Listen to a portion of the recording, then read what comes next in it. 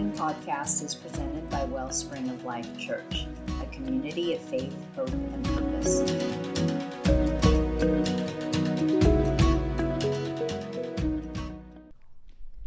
Good evening, everybody. I grew up in, I don't even know what kind of church Loma community was considered, or Grace community. Yeah, so when I met Danny and we started talking about worship, and I was like, she would tell me, I sing on the worship team at church, and I'm like, what is that? Because we had a choir. We had a choir in both churches as a choir, and it wasn't really referred to as like the worship team, right? So I got acquainted with worship teams, and I had listened to some Christian music, and to me it was like, they're artists, they're Christian musicians. I still wasn't familiar with this idea of a worship team and what that meant, and that's been awesome to get to understand that.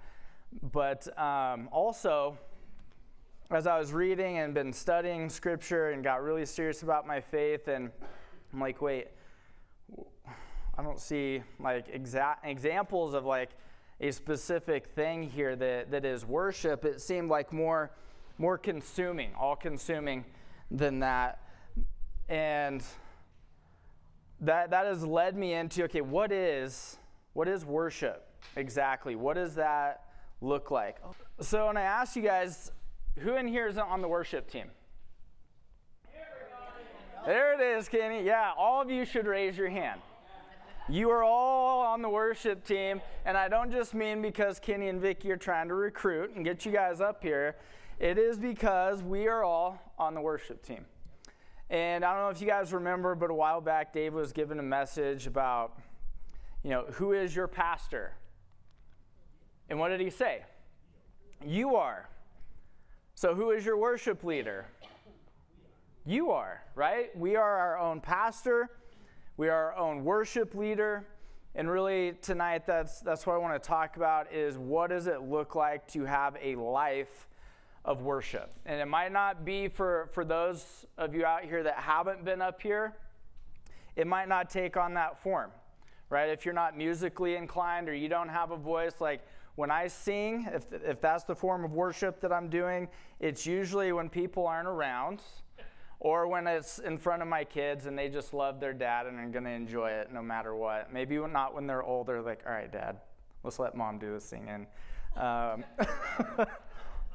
rather her do it anyways. But for those of you that aren't up here, like, what does that look like to have a life of worship? And certainly being out in the crowd while there are others up here leading us in worship, that is participating in worship too. But what about when we're outside of the church? What does that look like to live a life of worship? I'm going to start off in Psalm 150. I don't know if you guys have looked at like the Hebrew layout of the Bible, but at the very end is actually the Psalms. So what we're reading tonight, to start with, is what the Hebrew Bible would end with before it goes into the New Testament. Praise the Lord. Praise God in His sanctuary. Praise Him in His mighty heavens. Praise Him for His mighty deeds. Praise Him according to His excellent greatness. Praise Him with trumpet sound. Praise Him with lute and harp. Praise Him with tambourine and dance. Praise Him with strings and pipes. Praise Him with sounding cymbals. Praise Him with loud clashing cymbals. Let everything that has breath praise the Lord. And again it says, praise the Lord.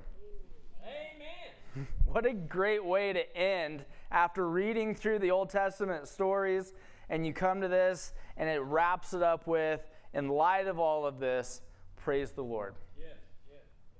And what a great way to usher into the New Testament. So here we see the first way we could talk about living a life of worship, and that is through the use of a word here we see in English as praise. In Hebrew, that's hallel, which is the root of hallelujah. And we see that in the New Testament as well.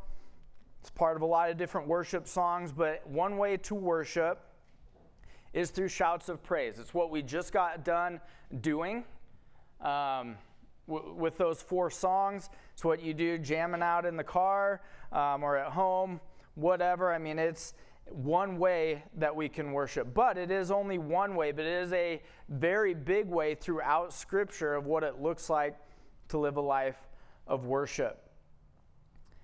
One thing that this alludes to when you are praising him, it is like having total elation and being completely awestruck in who God is, what he has done in your life, what he has done in other people's lives, what he has done in the past, what he's going to do in the future. It is just like being totally blown away. How many of you have experienced that before?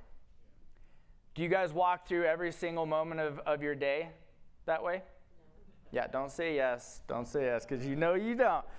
So just thinking about those moments and trying to achieve those moments and putting yourself in a position to experience that awe of who God is. There are a few things I can remember. There's this one time just laying out in the back and the sun's going down, the lights, the sun is just beaming through the trees and there's birds singing. I'm just like, just this peace washing over me, like, man, God is so amazing. Yes. Or my jam sessions in the car, I'm like, okay, I got to keep my eyes open. I can't close my eyes while I'm singing here. I can't lift both hands. I mean, I can try to drive with my knees, but that's probably not a good idea.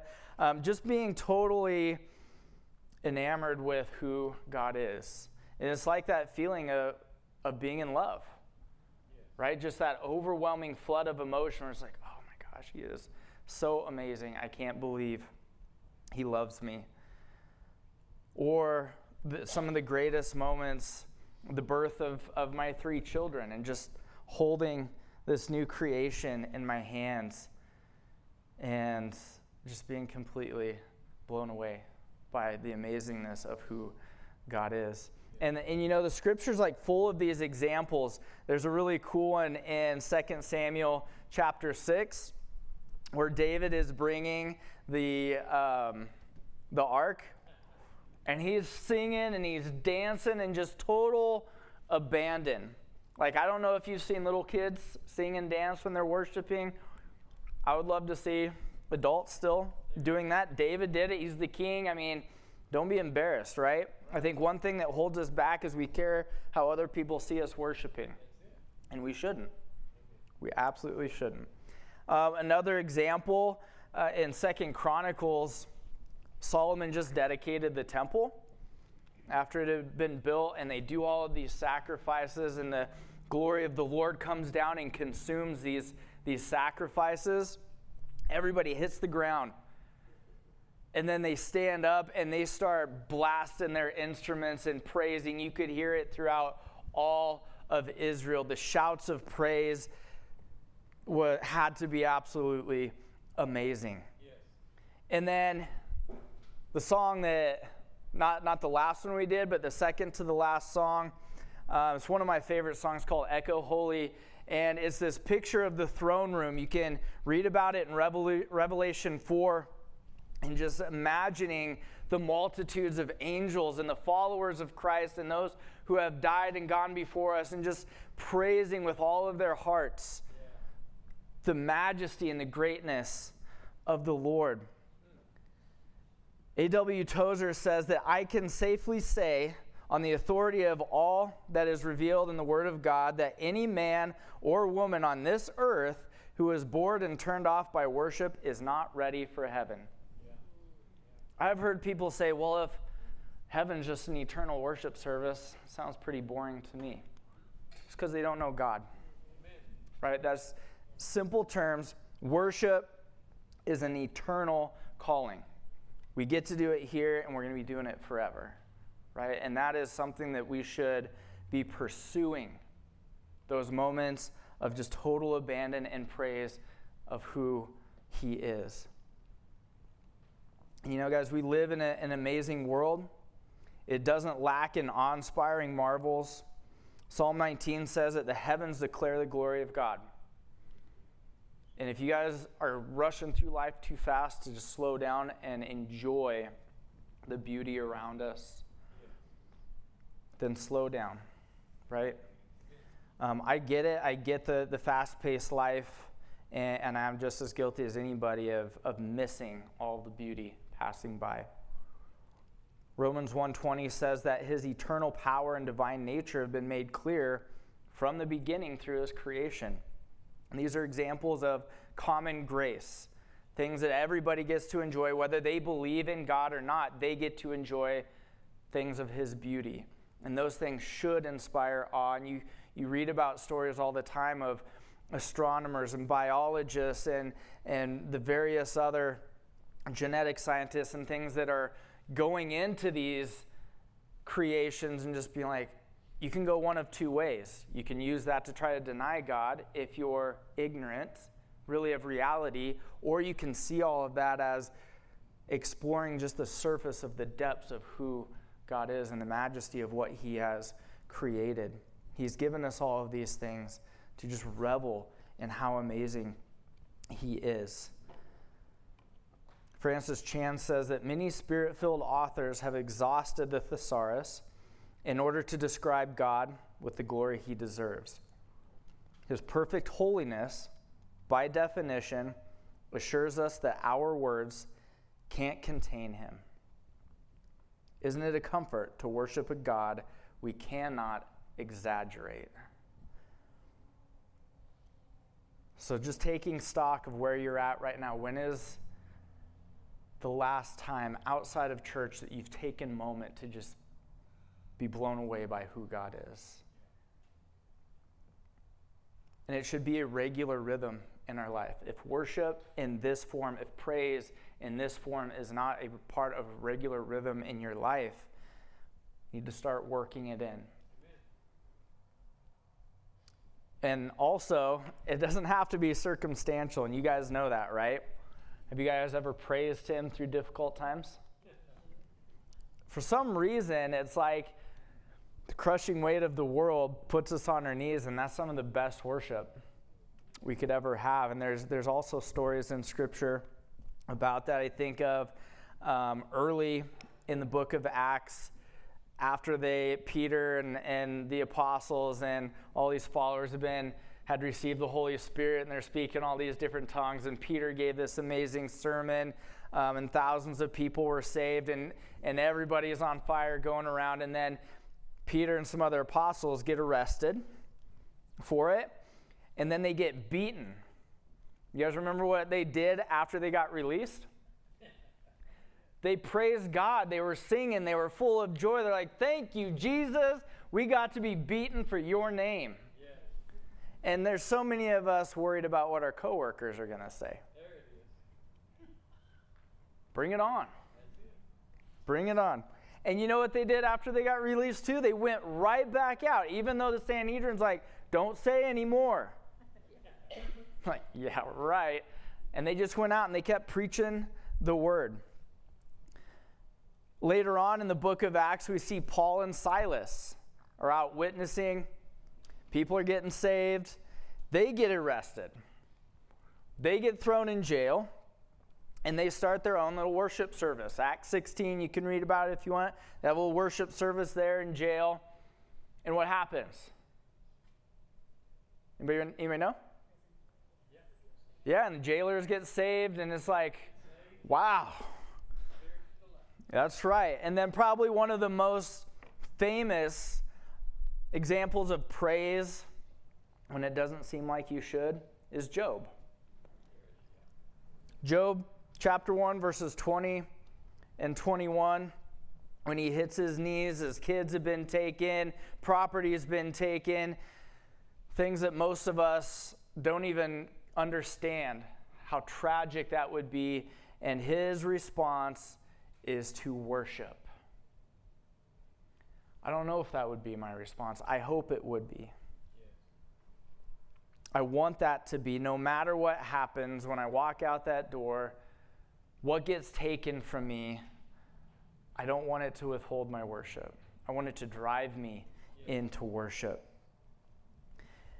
Nancy Lee DeMoss says that though my natural instinct is to wish for a life free from pain, trouble, and adversity, I am learning to welcome anything that makes me conscious of my need for Him. If prayer is birthed out of desperation, then anything that makes me desperate is a gift from God. You know, what does Philippians 4 tell us? Rejoice always. 1 Thessalonians 5:18, give thanks in all circumstances, for this is the will of God for you in Christ Jesus, our Lord. How are we doing with that?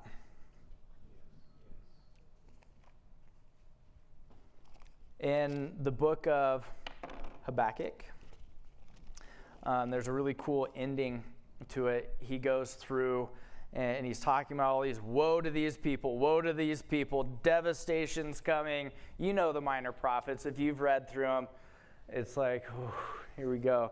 I was talking to Dave earlier this week, and I was like, what are you thinking about doing after Ephesians? He's like, oh, maybe one of the minor prophets. It's like, all right, here we go. I don't know if that's what he's going to do, but yeah, they're tough to read because it's a constant confrontation with ourselves and the sin that we battle with through the reflection of all these other broken nations, Israel being one of those. But in Habakkuk chapter 3, verses 17 through 19, this is how he ends everything. Though the fig tree should not blossom, nor fruit be on the vines, the produce of the olive fail, the fields yield no food, the flock be cut off from the fold, and there be no herd in the stalls, yet I will rejoice in the Lord. I will take joy in the God of my salvation. God the Lord is my strength. He makes my feet like deer's. He makes me tread on my high places. To the choir master with the stringed instruments.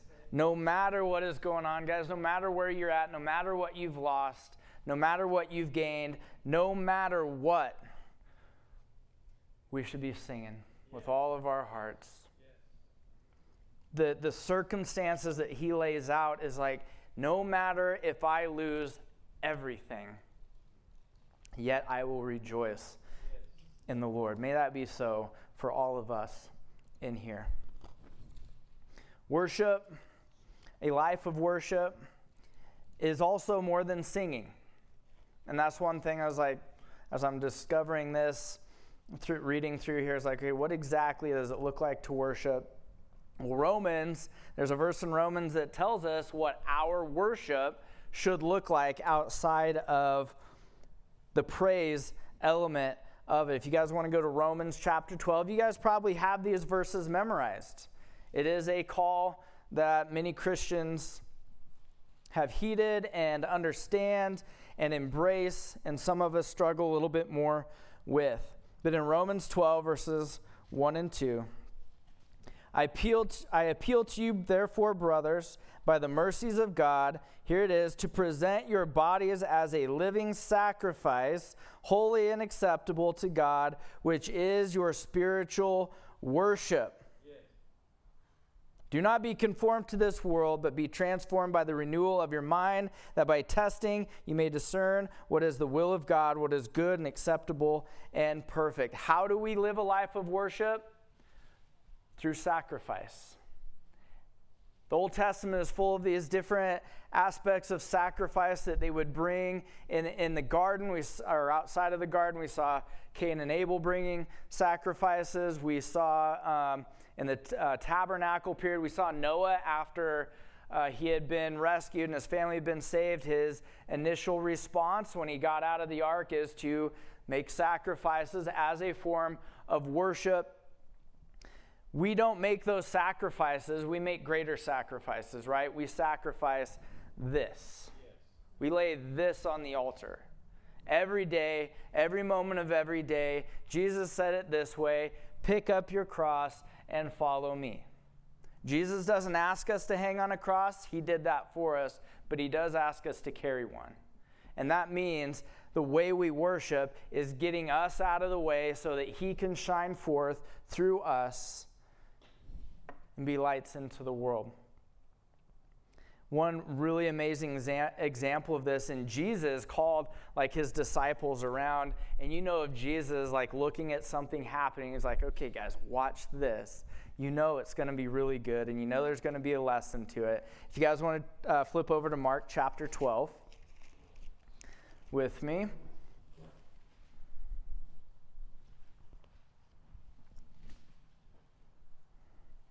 You know, there's a lot of different titles. The widow's mite, the widow's offering, whatever it is. But we've got here a picture of sacrificial living. Picking up in verse 41 of chapter 12. And he sat down opposite the treasury and watched the people putting money into the offering box. Many rich people put in large sums. And a poor widow came and put in 2 small copper coins, which make a penny. And he called his disciples to him and said to them, truly I say to you, this poor widow has put in more than all of those who are contributing to the offering box. For they all contributed out of their abundance. But she, out of her poverty, has put in everything she had, all she had to live on. It doesn't take wealth to be generous, right? And sometimes living a life of sacrifice can be painful, and there's risk to this. Can you imagine being this woman without any security blanket, and she loves God so much that she's going to take everything. It's not like she gave 10%. She took her piggy bank and everything in it, which wasn't much, but it was everything, and gave it to God in faith that God was going to take care of her. She loved him that much that she gave all that she had. Abraham is another good example. Despite his struggles, when God said, take your son Isaac and sacrifice him. I cannot imagine taking any of my children up a hill knowing that I'm going to shove a dagger in their heart.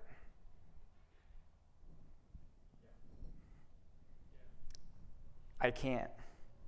But Abraham's faith at this point, regardless of all the many mistakes he made in the past, up to this point, right here, Abraham knows that he can trust God and the goodness of God, and he can put his son's life in God's hands. And God provided a different sacrifice, didn't he? Yeah. Genesis 22, 12 through 4, you can read about that. There are so many other examples. I mean, Jesus being the greatest example of coming down, living a life of sacrifice, living a life in total abandon of self. Everything he did was for the benefit of others. All the way to the point of hanging on the cross, forgiving those who were executing him. Psalm 100, verse 2, I was reading this the other day, and depends on the translation, but some say, I will make a joyful noise. Some say, I will worship the Lord, all the earth. Some will say, serve the Lord with gladness. And that is because interchangeably you've got serving the Lord and worshiping the Lord. The word here is abad. It appears 290 times throughout the Old Testament, more than hallel. That right there says, yes, sing, praise the Lord. But almost twice as much, you should be doing acts that show your praise and your worship of the Lord. 1 Corinthians 10:31 and Colossians 3:17 basically have the same idea. It's whatever you do in word or in deed, do all to the glory of God. Everything. You're pairing these together. Our life of worship should be both in what we are saying, in our singing, in our worship, but also in the worship that we do with each other and how we're sacrificing our own wants, our own desires, our own money, our own time at the benefit of other people. Taking on the role of the Good Samaritan and seeing somebody in need and like, forget my appointments, forget my money, forget my safety, forget my security. I see a brother in need and I'm going there and I'm helping them regardless of myself. Or you think of all those people who during the civil rights movement that put their lives, their security on the line, saying God has a better way than segregation and hate. And I don't care what happens to me. I'll go sit in the diners and let people beat me and put cigarettes out on my skin and throw their food at me and say all these awful things because I know the Lord has a different plan than this. We've got to do more sacrificing. We have to, no matter where you are in your life right now, there is more that we can do, not because we have to, but because of the example that has been set by us, most of all by Jesus and the sacrifice that he made. And the last thing I really want to focus on is how a life of worship, if we're singing, and I've been guilty of this too, guys, sorry, Kenny and Vicky, but I've been back there, I've been worshiping, and then my mind starts going somewhere else. And then I go, okay, I got to get refocused here. You guys have been there too, right? Everybody's been there. But from when we're worshiping, whether we are doing acts of service, and I've done this too, I have begrudgingly served other people, and it's not okay. That is a bad heart. And I admit that I have done that, grumbling, like, okay, I'm going to go do this. And it's like, but I'm still like, I'm serving, but I'm not happy about it. It's still the same broken nature that we need healed from, right? We need the distracted mind to be refocused, to be renewed. We need the selfish heart to be softened and made selfless. I'm going to read another story of a great example of worship from a sincere heart and somebody that was just totally in love with Jesus. If you guys want to flip to Luke chapter 7 with me. Luke chapter 7, I'm going to pick up in verse 36. I'm going to read quite a few here, so bear with me.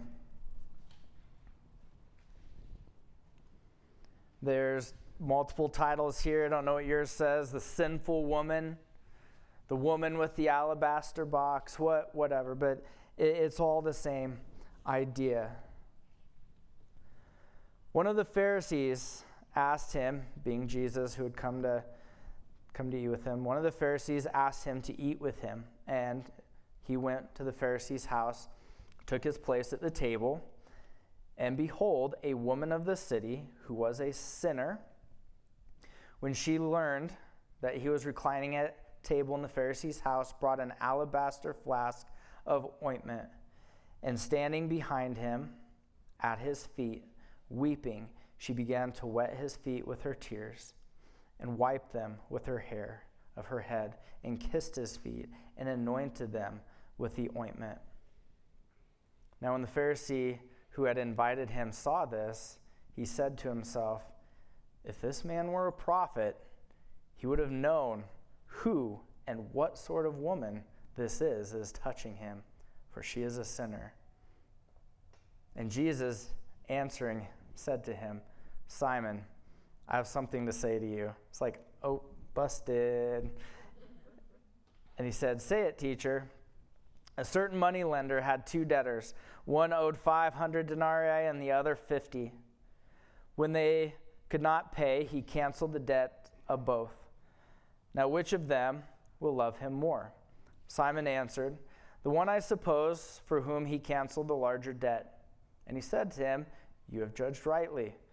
Then turning towards the woman, And I love this. Instead of talking to the Pharisee now, he zeroes in on the woman who has been there at his feet this whole time. Do you see this woman? I entered your house. You gave me no water for my feet, but she has wet my feet with her tears and wiped them with her hair. You gave me no kiss, but from the time I came in, she has not ceased to kiss my feet. You did not anoint my head with oil, but she has anointed my feet with ointment. Therefore I tell you, her sins, which are many, are forgiven. For she loved much, but he who is forgiven little loves little. And he said to her, your sins are forgiven. Then those who were at the table with him began to say among themselves, who is this, who even forgives sins?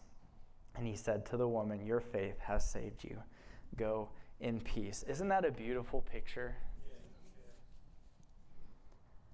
I see in here when you look at the word here for worship and what she is doing, the Hebrew word is shakah, which means to bow down.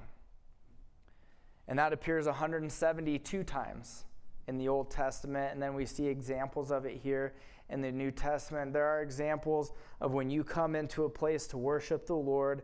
If we actually saw him in his majesty, we would be terrified.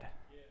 And we see examples of that, of John and David and Daniel. And when they just see even angels of the Lord, they're just like on their face, absolutely terrified by the majesty and the glory of who he is. And I see this woman who, by all means, had no right to even enter that Pharisee's house because of their twisted, messed up rules that they had, and by no right could even touch Jesus. But she knew in her heart that he was the only hope that she had, and he was the way to become clean. And for all of us in here, we are this woman. We are the sinner that would not be welcome at the people's table. And we have been washed clean only by the blood of Jesus, and we should be at his feet, kissing his feet, wetting his feet with our tears in the figurative way. We should be bowed down before him. And if you haven't, in reverence and awe, fallen at the feet of Jesus, in your closet, in your room, in your house, out at the grocery store, whatever, who cares what people think? She didn't. Charles Spurgeon says that nothing teaches us about the preciousness of the Creator as much as when we learn the emptiness of everything else. Nothing else mattered to this woman than Jesus. This morning I did devotions with the kids, and then I just started playing Man of Sorrows. I was like, okay, you guys, I want you guys to just, after you've written your journal stuff down, I want you to just sit in prayer and just soaking in the goodness of God. Keep in mind they're 10, 8, and 4.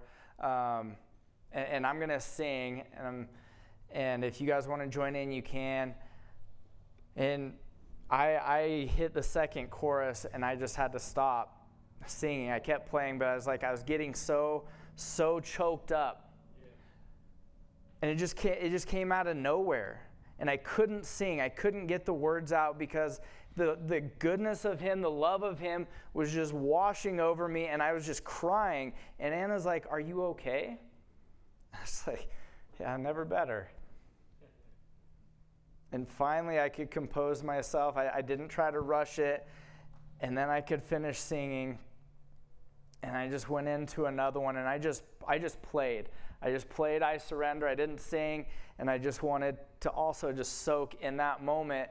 And I'm sitting there, and I just have tears running down my face while my kids are around me in the living room. And it was beautiful and amazing, and I love it. And I want to spend more time like that. I need to spend more time like that, whether it's with them or by myself with the Lord. I want to do more of that. And I've been studying before. I don't know if you guys have been here and you're just studying and you read something and it's just like you just get choked up and you just start crying because you're confronted with how broken you are and how beautiful he is, and how amazing his love is, and how much we are this sinful woman in need of his grace, and how we don't deserve it. And that should lead us into worship. Understanding who we are and who he is, and the fact that he loves us anyways. It's just absolutely amazing. At the conclusion of Hebrews chapter 12, I read this out loud to Anna this morning.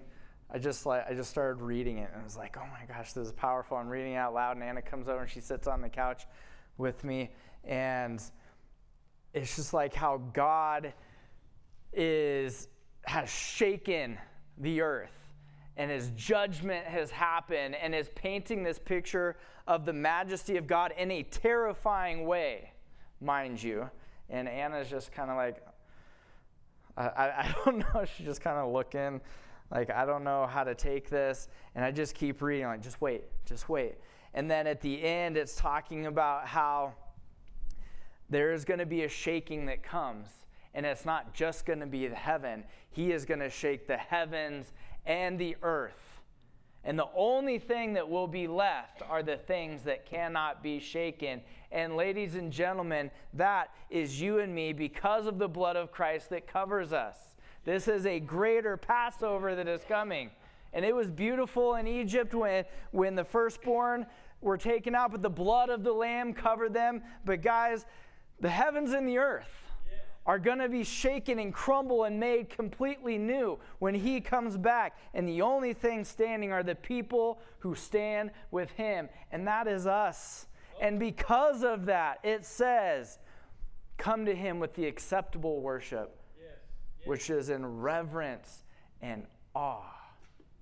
Whatever you're doing, you're serving, you're singing, it should be out of reverence and awe of who he is. And yes, he is a consuming fire. And that fire consumes us in a different way. It is a Holy Spirit fire that is going to consume the world through his goodness and his power. And those who don't call on the name of Jesus will experience a different consuming fire. And we've been saved from that. And in Jude it says, pull people out of the fire, pluck them out of the fire, get out there, preach, share my love, direct people to me, bring people to me so that they will not be shaken in the end as well. And that is why it is always important to be in a state of reflection. Am I singing these songs from a pure and sincere heart? If you're not, stop and repent and get back on track and be like, Lord, help me. If you're not serving in a sincere heart, say, I'm sorry. I have to repent all day long. How about you guys? Yeah, but his mercies are new every day and many times a day for those of us that are broken and following in a broken way. Amen. But to honor the Lord in his beauty is to also honor him in his terrifying nature. To praise him for his love and his mercy is also to praise him for his justice. To worship him as the lamb is also to worship him as the lion. And we have to always remember that without him, we're lost. We're broken, and we're nothing apart from Christ. So I want to call the worship team back up, and I just want to close with this. To just spend time thinking that worship, we're going to do that now, but we're going to do that always because worship is a lifestyle. It's not confined to a place. It's not confined to a role in church. It's not confined to a particular format of music. It's so much more. And worship must define the follower of Christ. Jesus said to the woman at the well that worship is done in and through the Spirit. and out of truth and sincerity. And no matter your nationality, no matter how many husbands you've had before this, no matter how broken your life is, up to the moment you are meeting with Jesus, He wants your worship. He wants to meet with you at the well and make you whole. And I close with this quote from Augustine of Hippo. He says in his prayer, "You never go away from us, yet we have difficulty in returning to you. Come, Lord, stir us up and call us back. Kindle and seize us. Be our fire and our sweetness. Let us love and let us run."